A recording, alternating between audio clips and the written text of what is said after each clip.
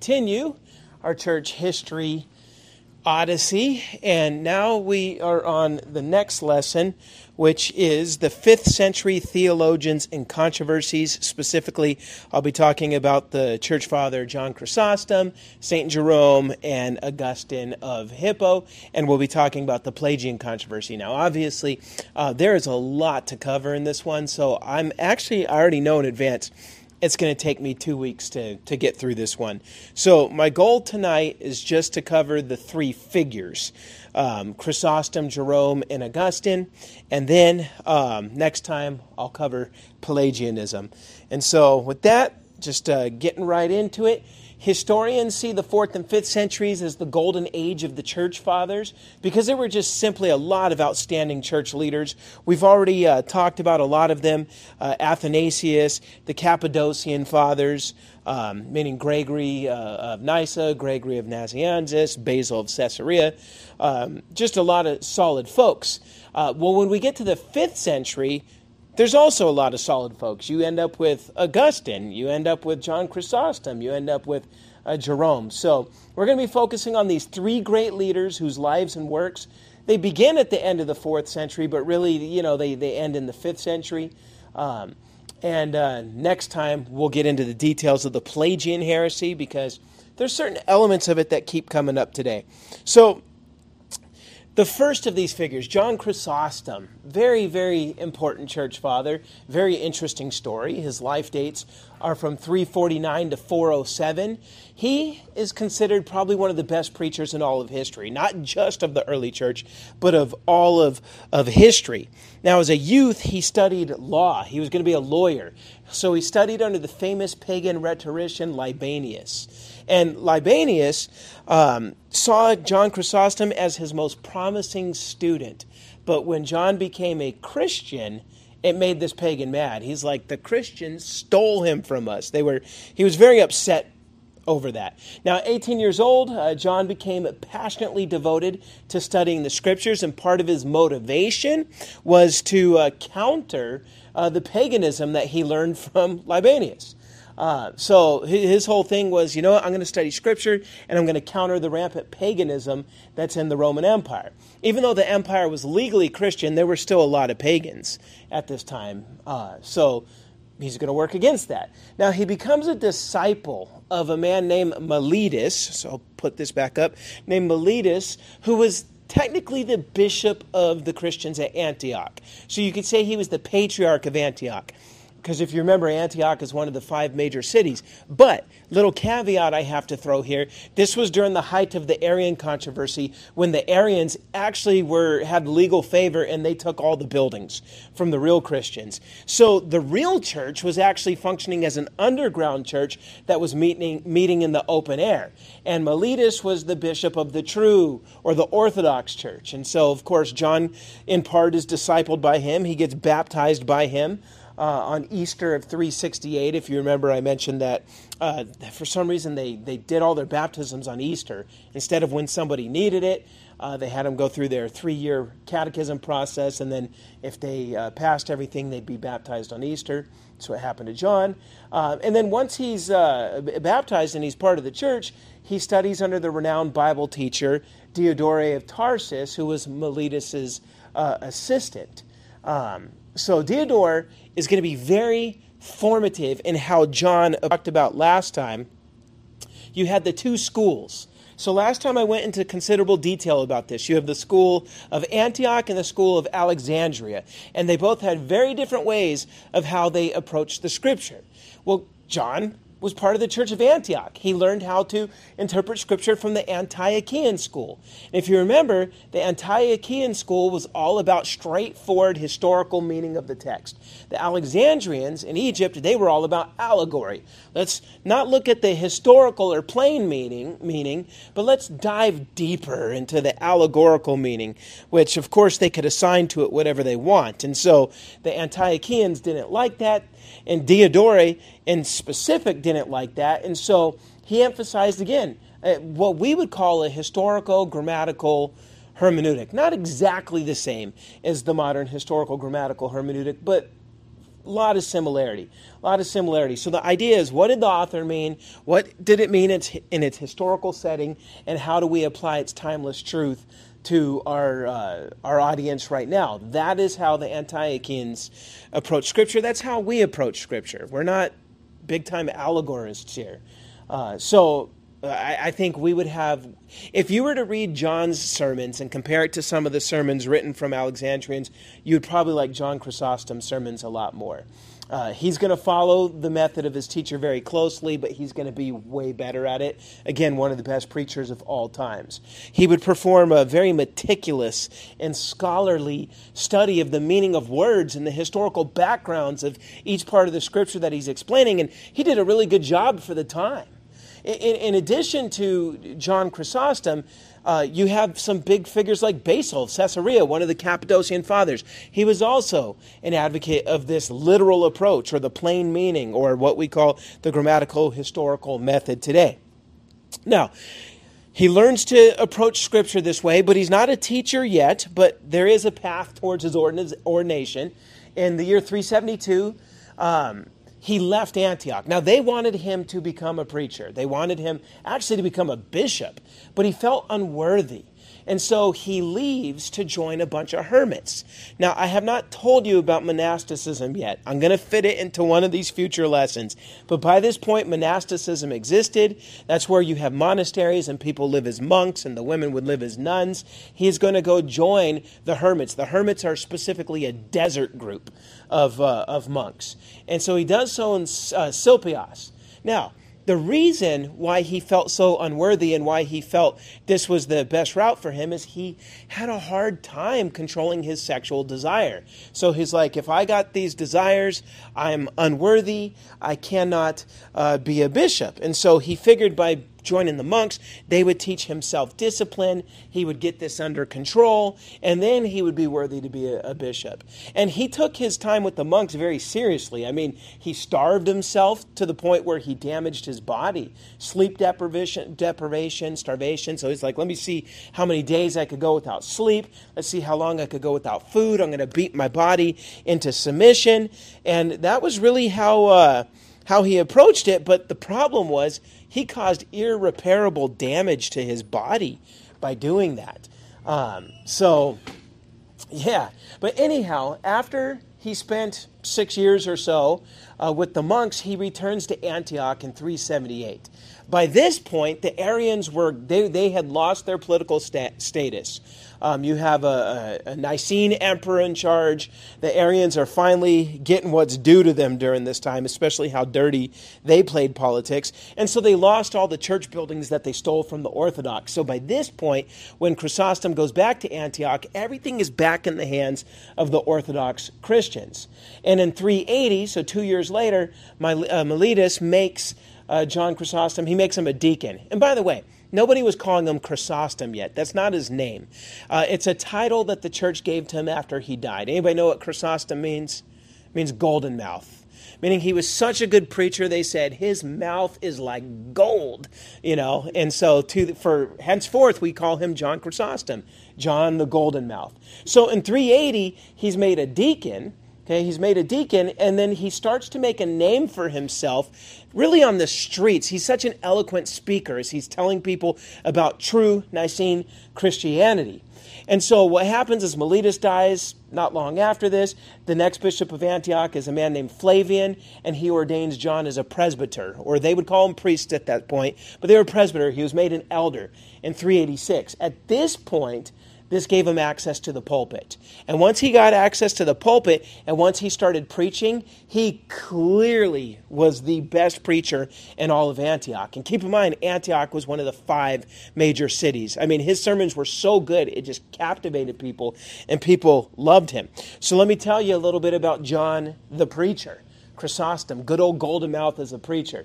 Over the next 12 years, his preaching in Antioch granted him a great reputation that went beyond Antioch and spread all over the empire. In fact, he was the most famous preacher in the whole eastern half of the Roman Empire. And that's why I mentioned he was nicknamed by the church Chrysostom or Golden Mouth. Now, how did he preach? like we do, verse by verse, through whole books of the Bible. He didn't do this allegorical stuff. He didn't do topicals. He did verse by verse through whole books of the Bible. And this guy had guts. He had guts. He would stand up to the establishment. He's like, I don't care how rich you are. I don't care if you're the emperor. I don't care who you are. The Bible's the Word of God. And so he would call out sins among believers. And the big sin that made him mad of people in the areas where he ministered is they compromise with worldliness. You say you're a Christian, but you're all about making money in this world. You don't help the poor. You don't preach the gospel. He really would take the text, but he would hit people hard. He's like, why are you living worldly? Why are you living for this world? Now, his sermons were so impactful that people would make hand copies of them. They're like, oh, this is good stuff. And so they would write down his sermons, and then they make copies of the copies of the copies. And that's one reason we have so much of his stuff surviving today. His sermons were so impactful, people are like, we're not going to let the world forget these. So that's very interesting. Now, he also wrote Christian treatises, like he would write important works on important topics. And so one example is on the priesthood, which is a pastoral handbook. Like, how do you be a good pastor? That was his book on that. And it has some really good advice in it. It is his most reprinted work. A lot of pastors throughout history and priests in the Catholic Church would go to this because they would want to learn from it. Now, in the year 398, he also wrote a book, before that, he wrote a book on how to raise children. This is the first book, at least we know of, on Christian parenting. Like, this is how you parent your kids. Now, in 398, there was no preacher in the eastern half of the empire that was as celebrated or esteemed as John Chrysostom. So, what happened is in that same year, the Patriarch of Constantinople, which is the capital, he dies. And the new emperor had his eyes set on John Chrysostom. Let's get the most famous preacher. Let's get the most famous preacher. Let's make him the bishop of Constantinople. Now, of course, there's a lot of politics and a lot of intrigue and bribery and all sorts of evil stuff that would happen every time it came to appointing a bishop in Constantinople. Same thing happened here, but he is the emperor. His political intrigues win, and so it is decided excuse me, that John Chrysostom is going to be the next patriarch of Constantinople. But there's two obstacles to this. One, John would say no. He'd be like, no, I'm a preacher in Antioch. And the people of Antioch love him so much they would riot if you tried to take him away and make him a bishop somewhere else. So the emperor had to be slick. First, he sent the army to Antioch. Just in case riots broke out, they could stop it. And then the second thing is he had to trick John Chrysostom.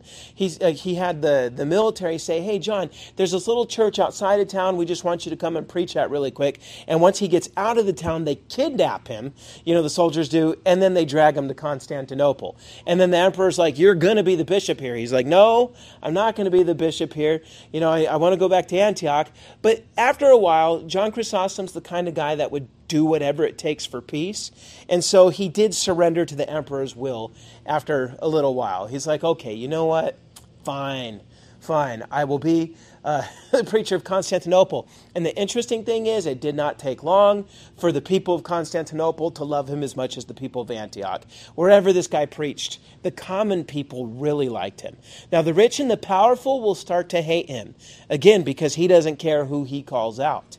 Now, he was so loved in Constantinople that if he invited a guest preacher to preach, the congregation would storm out and protest. If it's not John preaching, we don't want to hear it. And that's just wrong. If anybody ever did that at Sovereign Way, I would be outside with a whip saying, get back in there, like, Albert, get back in there. You can't just walk out because, John's not preaching or what have you. But the thing is, that's what they did. That's how much they loved him in Constantinople. Now, this last line here. He is going to make some enemies because he's going to preach against the rich misusing their wealth. And he's going to preach against the worldly attitudes of his congregants. And that will make him enemies. I forgot to bring the book in here. I was going to read a quote from one of his sermons.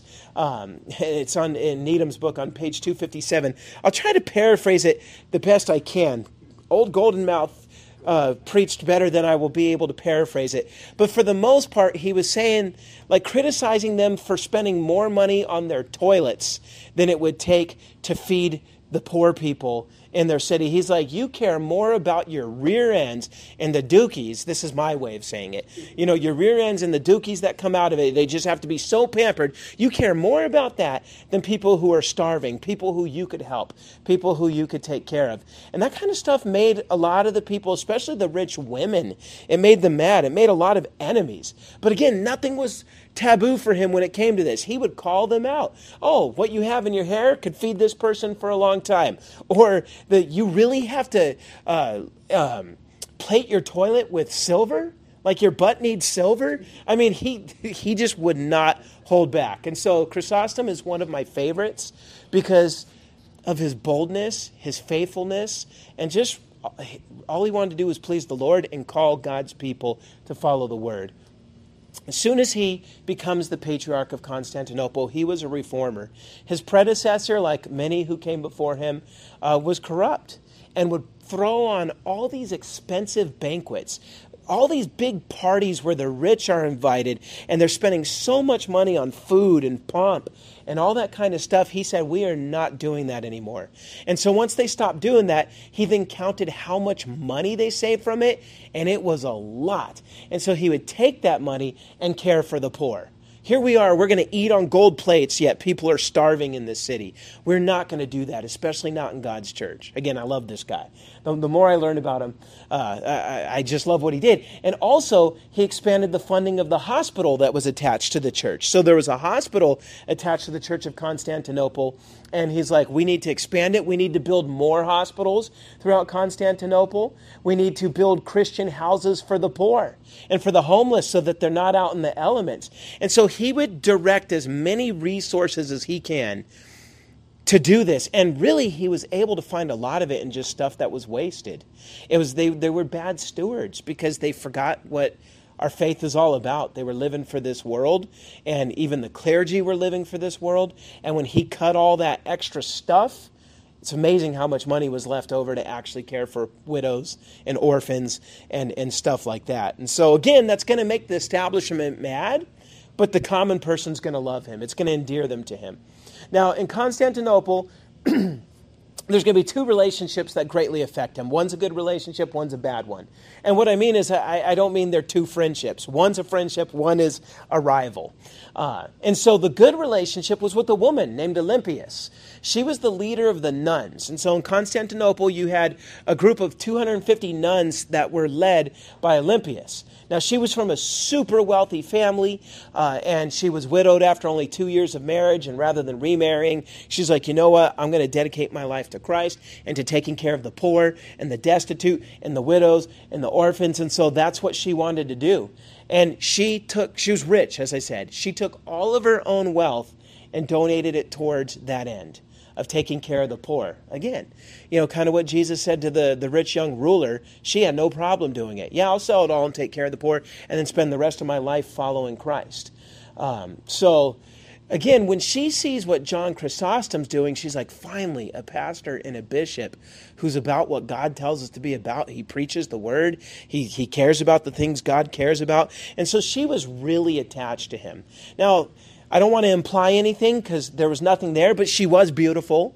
She's in her early 30s when they meet, when he enters Constantinople. She was highly educated. She loved the Bible, so he liked her too. They liked each other, but by this point, if you were a bishop, you're supposed to be celibate. And if you're a nun, you're supposed to be celibate. So they're never going to touch each other. But you could tell they had a lifelong, like, she did his laundry for him. She cooked his meals for him. And they spent a lot of time together. You could tell they loved each other. But because of the, I guess you could say the extra-biblical traditions, they're not biblical traditions, these two don't get together. They never touch each other. If anybody implies that they did, they lived in such a way where you can't. They were never alone together.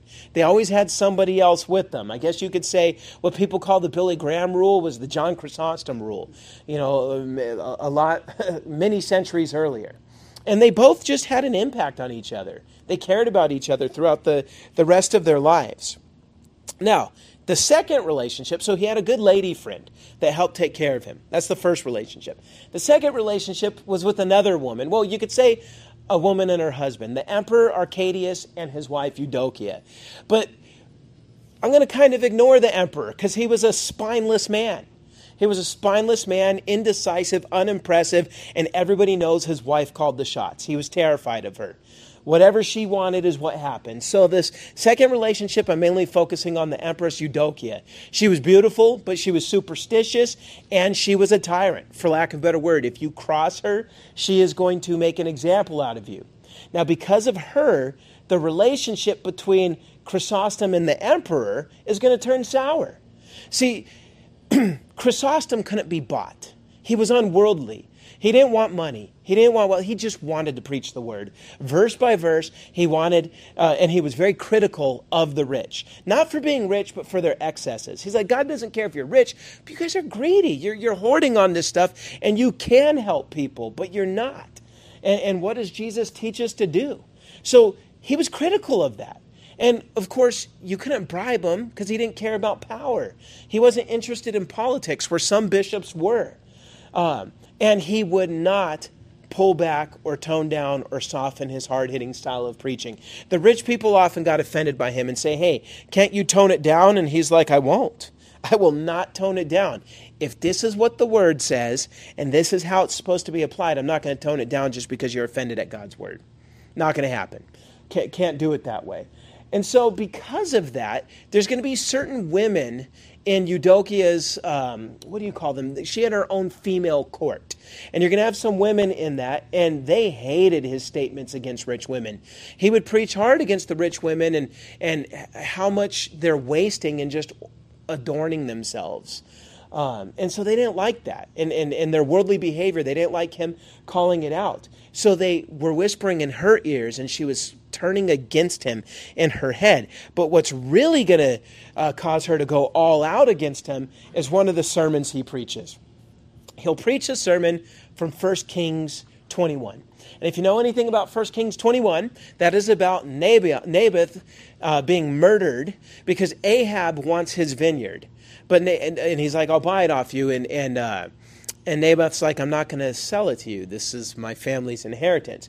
So Jezebel, the wife of Ahab's like, who's this guy to say no to you? I'll take care of it. She has Naboth murdered, and then she seizes his vineyard, and she gives it to her husband.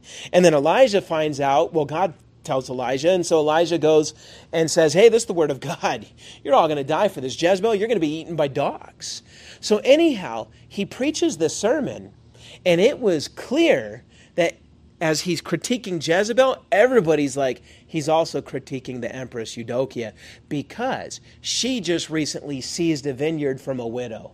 A widow whose husband wasn't there to protect her. She wanted the vineyard. I'm the empress, who could say no to me? And she took it. And then Chrysostom, again, he doesn't care. He will speak truth to power, as they say, which I hate that phrase, but that's exactly what he would do. And he's like, look, what you did is no different than what Jezebel did, and look at what God did with that. And you can't just, because you're powerful, take something that you want from someone who's powerless. Well, now that he preached that, she done hated him at this point. But he was so popular and so loved, even the empress couldn't just have him killed or exiled. She's like, wait a minute, there'd be riots. So she has this hatred stirring in her heart, but she has to have more of a slow game to get rid of him. And one thing she realizes, there are factions within the church against him. The people loved him, not all the clergy. Because among the Eastern clergy and priests and all that and the monks, there was an anti-Chrysostom faction. Everybody loved him, but these guys didn't. Some of them hated him because of his zeal and his reform. You know, he's just so in our face with the scripture, and he just preaches, so straightforward. He's so uncompromising, so unyielding, and just single-minded. So they didn't like him. It's like, that's the kind of pastor you want. But they didn't like him, so they conspired against him. These were complacent bishops that liked the banquets that the predecessor threw on before that. And so they felt threatened by him and his reforms. So she is going to play into that faction. But you also got to remember something I told you last week. when I was talking about the Christological controversies, I mentioned that some of the guys of Alexandria, Egypt, hated the fact that Constantinople now surpassed Alexandria in terms of prestige. And so because of that, you're going to have some bishops of Alexandria that hate any bishop of Constantinople.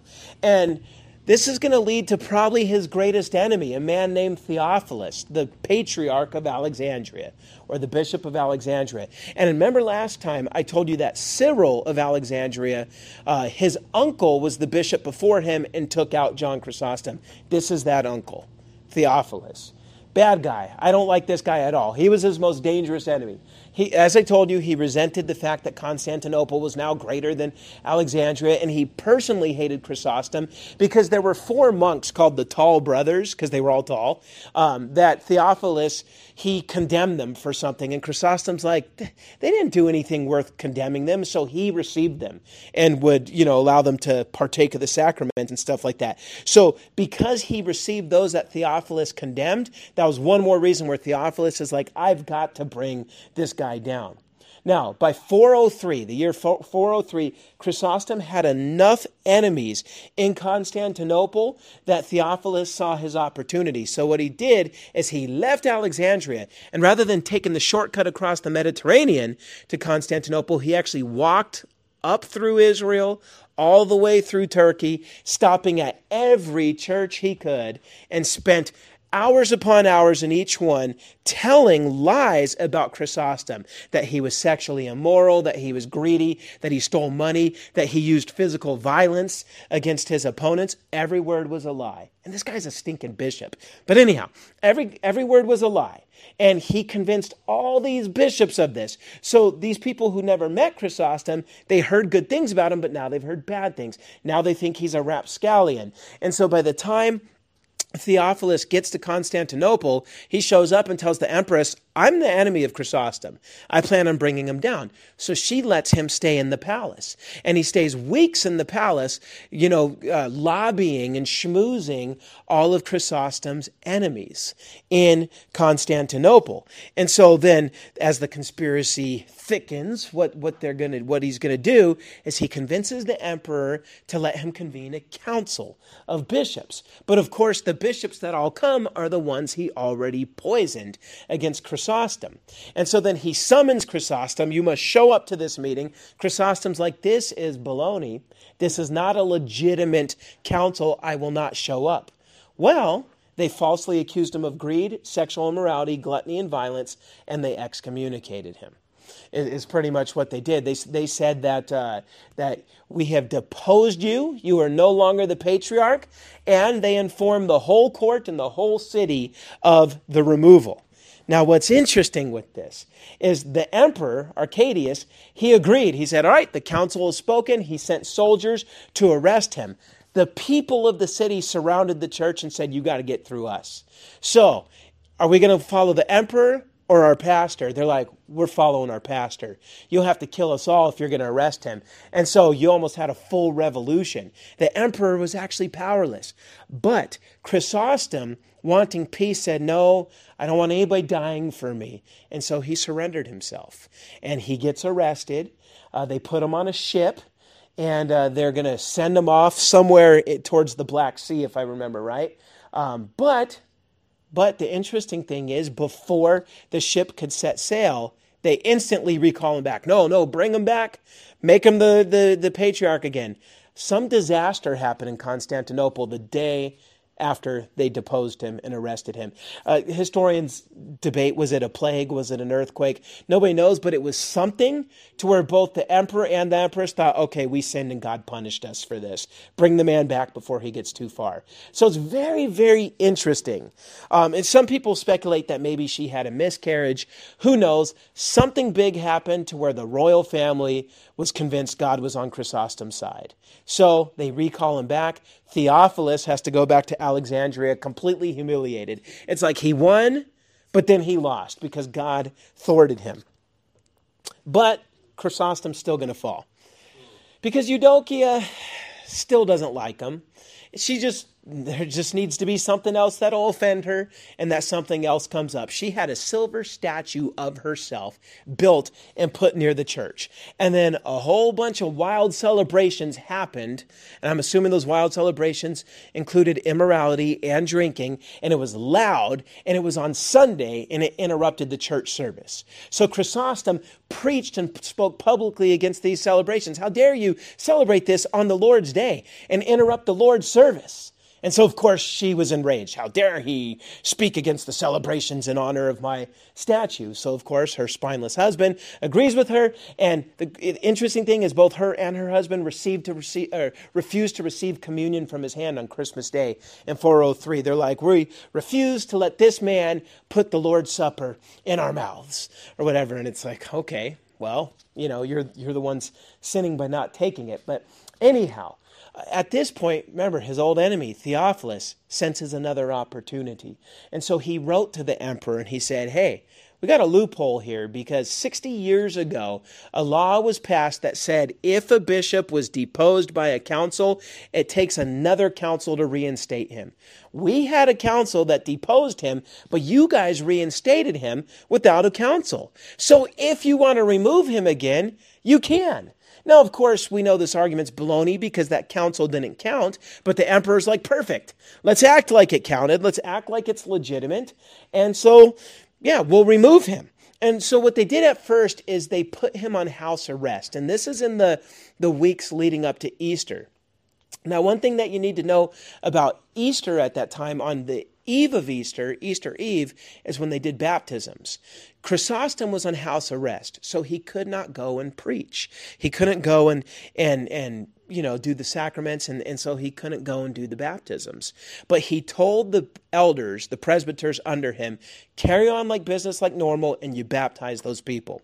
And this made the emperor and empress mad. How dare he? Only the bishop could be there to do that. No, bishops can delegate, and he chose to delegate. And so when people showed up to get baptized on Easter Eve, they sent soldiers. I believe it was 400 soldiers.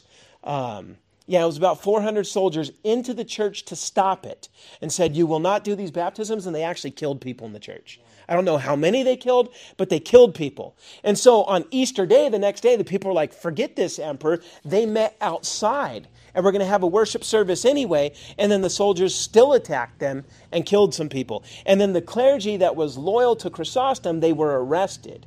And then the clergy that were not loyal to Chrysostom actually tried to have him assassinated, paid somebody to try to kill him. But the assassins failed. Now, guys, these are churchmen. These are churchmen and leaders within the church, but they are married to the state. And they're married to wealth. And so when the biblical man comes and preaches against both the power and the wealth, these guys are willing to try to have him killed. Now, they failed. I'm not exactly sure how it was thwarted, but pretty much popular support of Chrysostom was still there. The people still loved him, so it made it difficult for the government to get rid of him. Arcadius is just going to pull the trigger on it, though. The enemy clergy says, listen, the people are never going to not like him. You just got to do it, man. And so he does it. He deposes Chrysostom and he exiles him. Now, Chrysostom could have called on the people to riot. He could have said, you know what? You guys are just unjust rulers. People, overthrow them. They would have. That's how much people loved him because he was a good pastor, but he refused. And instead he submitted to them, allowed himself to be arrested, and submitted to their banishment. Now, they murdered him, as far as I'm concerned, and here's why. First, he was sent to Armenia, where he was under military guard, and he was dragged from city to city for 3 years just to make his life uncomfortable. We'll have him under guard, put him in this city, and then move him to another one, and then move him to another one. Keep doing this. And then they appointed a new bishop in Constantinople, but the people would not accept him.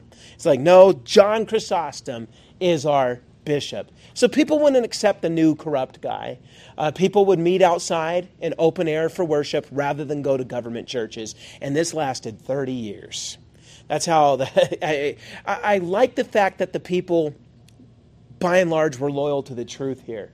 407, Arcadius and Eudokia decide that we just got to make this guy die. And so they make his exile worse. They deport him to Pityus, which is the furthest fortress on the eastern extremity of the empire. As far as the eastern border is, that way it's susceptible to Persians. Persians could come over and kill everyone there. Oops, sorry. John Chrysostom got killed by the Persians. But it didn't even have to come to that, because the military escort that was taking him there they were also commanded that pay no attention to his health or safety. Don't feed him, don't give him water, and they made him march without food or water in a scorching heat in the hot desert toward Pityus, and he didn't make it. He collapsed on the way and then died within hours. He was 58 years old, and his last recorded words were, "Glory be to God for all things." I don't know. I really like this guy for a lot of reasons. Of all the ancient pastors, if there's any that I'd ever want to be like, it's John Chrysostom, except for the celibacy, and all that. I mean, that's dumb. That's why I'm married. But anyhow, Chrysostom's legacy. 31 years later, in the year 438, the son of Arcadius in Eudokia, Theophilus II, was now the emperor. And he's like, we need to bring Chrysostom's bones back to the city and properly bury him. And he begged God for the forgiveness of the sins of his parents. God, this city could be cursed because of what my parents did to Chrysostom. I beg for forgiveness. I'm going to get his bones. I'm going to bring him back here. And we're going to give him the proper respect that he deserves. And by this point, 31 years later, there was no one alive who would vilify Chrysostom or his memory. And so because of what the emperor did here, it stopped the division. And people were going to go back to the churches instead of being in the open air and things like that. And so Theodosius II, in this case, he did it right. So Chrysostom has gone down as one of the greatest preachers, theologians, commentators, and martyrs. I think you could add him to the list of martyrs in the history of the church. But there's a lesson to be learned. His downfall showed that that no bishop in the Eastern Empire could stand up against the emperor and win. This is different than the West. Remember in the West when Ambrose stood up to Theodosius I and Ambrose won? In the West, that can happen. The priest can win. In the East, the emperor is going to win. Hence, Chrysostom died at 58 years old. He probably could have had 20 more years of preaching. So that shows the difference between the Caesaropapism of the East and the developing papism in the West. And so some people, just to bring it to today, some people wonder why the patriarch of the Russian Orthodox Church rubber stamps whatever Vladimir Putin says. It's because it's an Eastern Caesaropapism relationship. He will not win. He will be killed and somebody else will replace him. Now, that doesn't mean he's justified in supporting the war in Ukraine and stuff like that. It just simply tells you the reality of the situation. Chrysostom valued his integrity more, and so he would challenge the Caesar. And he died, but he still stood his ground. In the West, you could challenge the Caesar and you could win. In the East, not so much. So that's Chrysostom. Now I'm going to move to Jerome. I'll be faster on Jerome, and then see how far I could get into Augustine. But Jerome lived from 347 to 420. He is known as the most accomplished scholar of the early church, which is fitting, it's true. He was born in Dalmatia, which would be like in Slovenia, Croatia, so the Balkans today. He studied logic, philosophy, and rhetoric in Rome. He was baptized as a Christian in the year 370. 374, he did the hermit life. And again, I'll tell you all about the monks and monasticism in a later lesson. But he became a hermit in the Syrian desert. And there, he's going to do something that nobody else was doing in this time. He learned Hebrew. He found some Jewish rabbis and said, please, teach me Hebrew. I want to be able to read the Old Testament in the original language rather than the Septuagint, which is a translation. He was thinking like a scholar. So he is one of the only Christians of this time that could read Hebrew. And that's going to lead to an important detail in a few minutes. Now, he was ordained as a presbyter in Antioch in the year 379. Afterwards, he will travel to the capital, Constantinople, and he will study theology with Gregory of Nazianzus, the great Cappadocian church father. I talked about him a couple lessons ago. Nazianzus was brilliant. I had to read his theological orations for a class and his refutation of Apollinarius. Brilliant. Well, Jerome became real good buddies with him, and so they were able to nerd out because they were both phenomenal scholars, although Jerome probably even more capable than Gregory. They became close friends, and then next in 382, Jerome visited Rome, where Pope Damasus, he would still be called Bishop Damasus, but they were starting to use the title Pope. And remember, Pope is the Western equivalent of Patriarch, and there's only one Patriarch in the West, Rome. And so, anyhow, Pope Damasus, he's the Pope from 366 to 384. He asks Jerome, he's like, you know what? You're the guy for this job. We need a Latin Bible. In the west half of the empire, hardly anybody speaks Greek anymore, but everybody speaks Latin. We need a Latin translation of the Bible. And Jerome's like, I'll do it. It'll take him 23 years, but he's going to produce a really, really solid, for the most part, translation of the Bible. It's not going to be perfect, but it's going to be better than what they had. Because when you understand the Latin Bibles, the Vulgate that Jerome creates was not the first. There were Latin Bibles, Latin translations floating around, but none of them were good. We have fragments of them, and scholars look at them and are like, this is garbage. And even the Latin-speaking Christians a lot of times found it necessary, like Tertullian and those folks, they would have to rely on some Greek stuff as well, because the Latin translations just weren't good. So what Jerome is going to do is he's going to start fresh. He's going to use the Greek New Testament, and he's going to be the first guy to use the original Hebrew of the Old Testament. He finishes the masterpiece in the year 405, which is the Latin Vulgate. This became the accepted translation of the Bible in the Western Church until the Reformation of the 16th century. Now, a little bit of irony here. And I know we all love irony, right? The word Vulgate sounds like the word vulgar, right? Same root. Vulgar today just means like farting or being gross. But the word actually just means common. If something's vulgar, it's common. The Pope wanted a Bible in the common language for the common person so that the common person could understand it. And that is why Jerome made the Vulgate. That was the purpose of it. Now, over the course of time, it gets its own exalted status in the Roman Catholic Church, where now it's not common, it's like as if it fell down from heaven itself.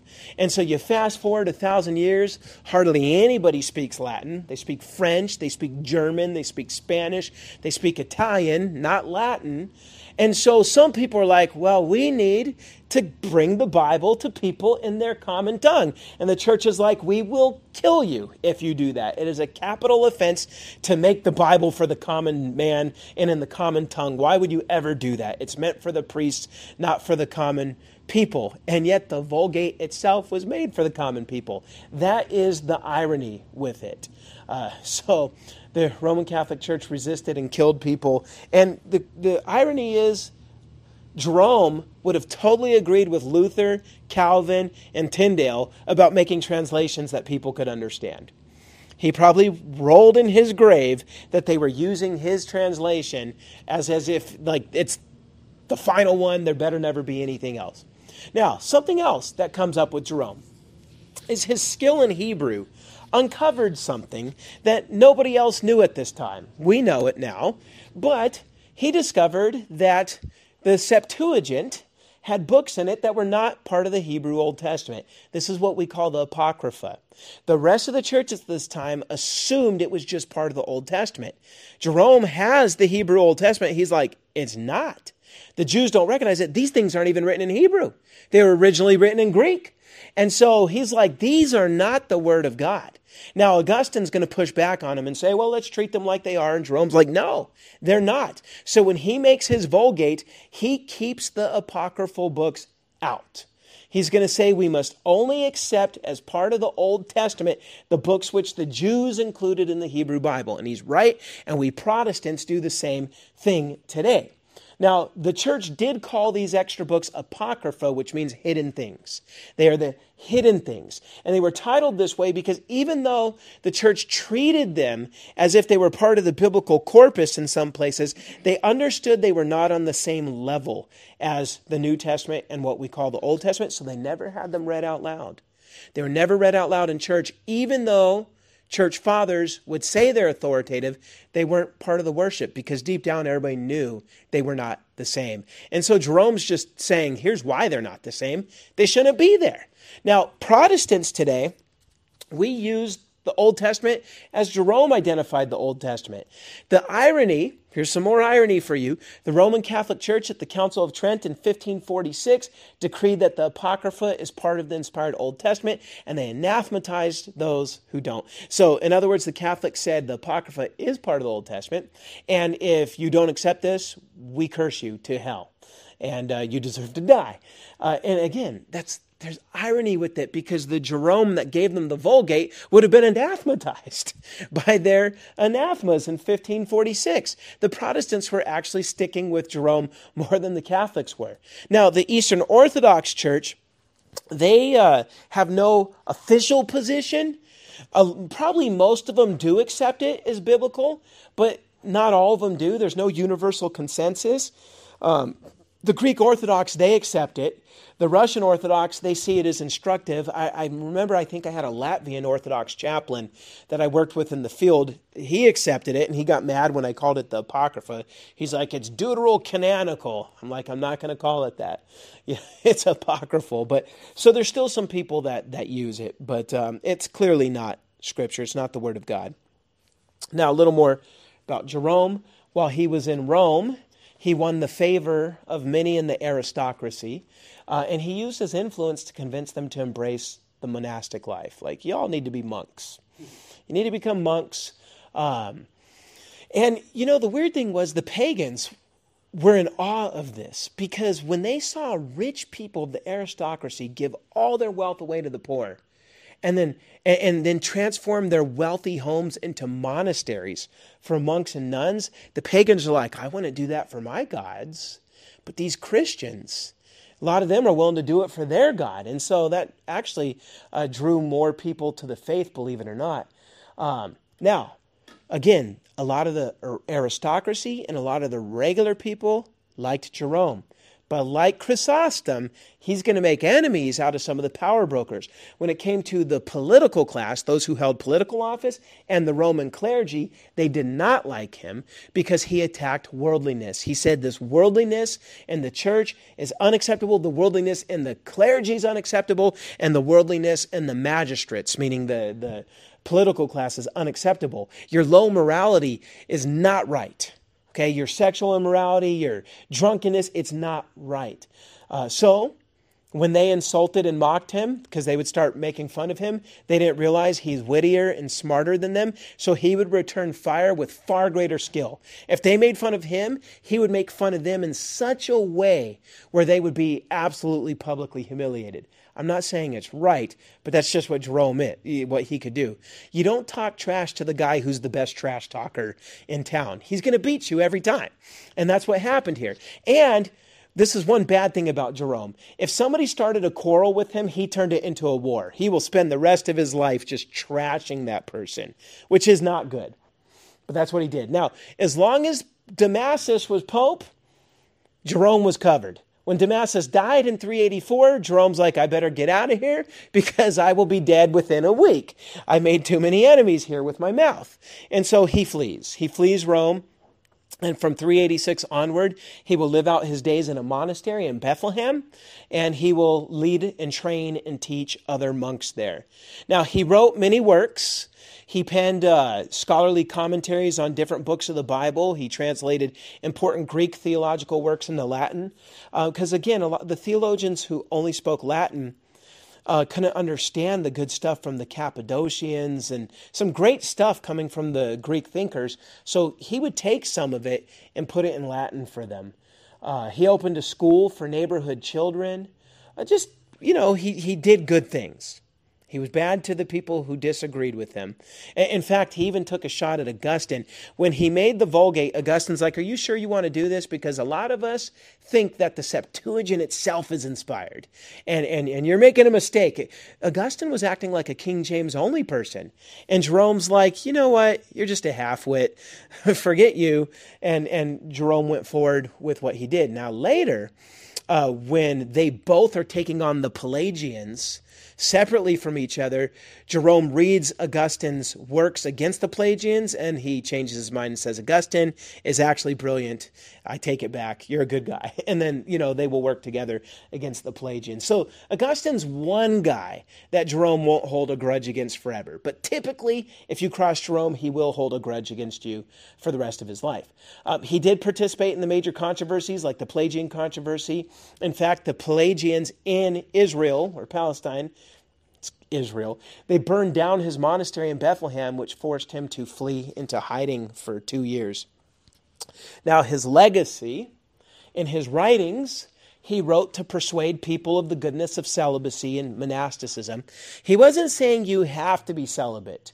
In fact, he said marriage is good. But he said celibacy is a superior form of Christian life. And one thing that I find interesting with that is I think we end up getting the opposite today. You have some people who have, I would say, they've idolized marriage. Like, if you don't get married and you don't have kids, there's something wrong with you. And I understand that Genesis does give the creation dominion mandate, get married, have babies, fill the earth with God's image bearers. And yes, that is part of what we're supposed to do. But the New Testament makes it clear. Paul says it is better to be like he is. He even says, in light of the perfect age coming and this present age dying, when, things like marriage and stuff like that's not going to transfer over, he said, live now as if we're already in that time. Now, of course, he'll temper that, though, with husbands, love your wives, wives, submit to your husbands. So he's not telling you to abandon your families. But the emphasis is seek first the kingdom of God and everything else will be provided. The emphasis that Jesus says is all those who've left father, mother, brothers and sisters and children, obviously grown children, for the sake of the kingdom, you'll receive more in the kingdom to come. And so I don't think Jerome is wrong. Maybe I do. I think celibacy and marriage are both equal options, and you could serve the Lord. But Paul says if you're married, your interests are divided. If you're celibate, they're not. And so I could understand why Jerome is going to say it's a higher form of Christian living to be celibate. But I don't like that, because now it's almost like we have this class of superior Christians because they chose not to marry, and that's not what the Scripture teaches. And because of that mentality, it's eventually going to come to the point where you cannot serve God unless you're celibate. And then everybody else just ends up as laypersons who don't get to serve. So there is a problem with what he's saying. But I also think we have a problem if we act like celibacy is wrong. Or if we just have to have the right biblical balance on this. Yep, exactly. If Paul says to the one who can do this, or to Jesus, he says the one who this is granted to, but it's not easy. Now, Jerome convinced a lot of women of celibacy. He had an easier time convincing the women to forego sexual relations than he did men. So there will be more women that join the nunneries than there will be men that join the monasteries. But, there's going to be a good number of both. But he convinces a lot of women, and a lot of them follow him from Rome. They're like, what, this is the monk that needs to teach us. So they follow him from Rome to Bethlehem. There's no hint of anything funny going on there. They just agreed with celibacy and thought he was the best teacher. They follow him to Bethlehem. The most famous was a woman named Paula. She was the one in the picture on the last slide. This is a old icon of Paula. But anyhow, she actually came from two of the most ancient noble families of Rome. So, the father's side was one and the mother's was the other. But I remember I took a Roman history class as an undergraduate for history, and there were no names in Rome. Well, very few names in Rome that go back further and had more esteem and privilege than the Gracchus and the Scipios. And she came from both of them. So talk about a pedigree of just a Roman of Romans. Yeah, and so she was wealthy. Well, she gave that all up. She used her wealth to build a monastery, 3 nunneries, and a hospital. And she was so inspired by Jerome that she also learned Hebrew. So here's a woman who could do what most of the most prominent male bishops couldn't do. She could read and translate Hebrew and tell you what the Old Testament means in its original language. And again, she was inspired by Jerome for that. Now, Jerome died around 420. He was ill. He was blind. But his influence in Western Christianity would have been more than anybody else's, if not for the next guy, which is Augustine of Hippo. And so there's his dates. I realize we're at 8 o'clock now, and I don't want to keep going because then the children's ministry people end up having to work later than they should. And so I will cover Augustine next time. I realized there was just a lot on John Chrysostom this time. There will be a lot on Augustine next time, and there's going to be a lot on the Pelagian controversy. So I will hit those next time. What I'll do for now is cut the recording, and then I'll take questions.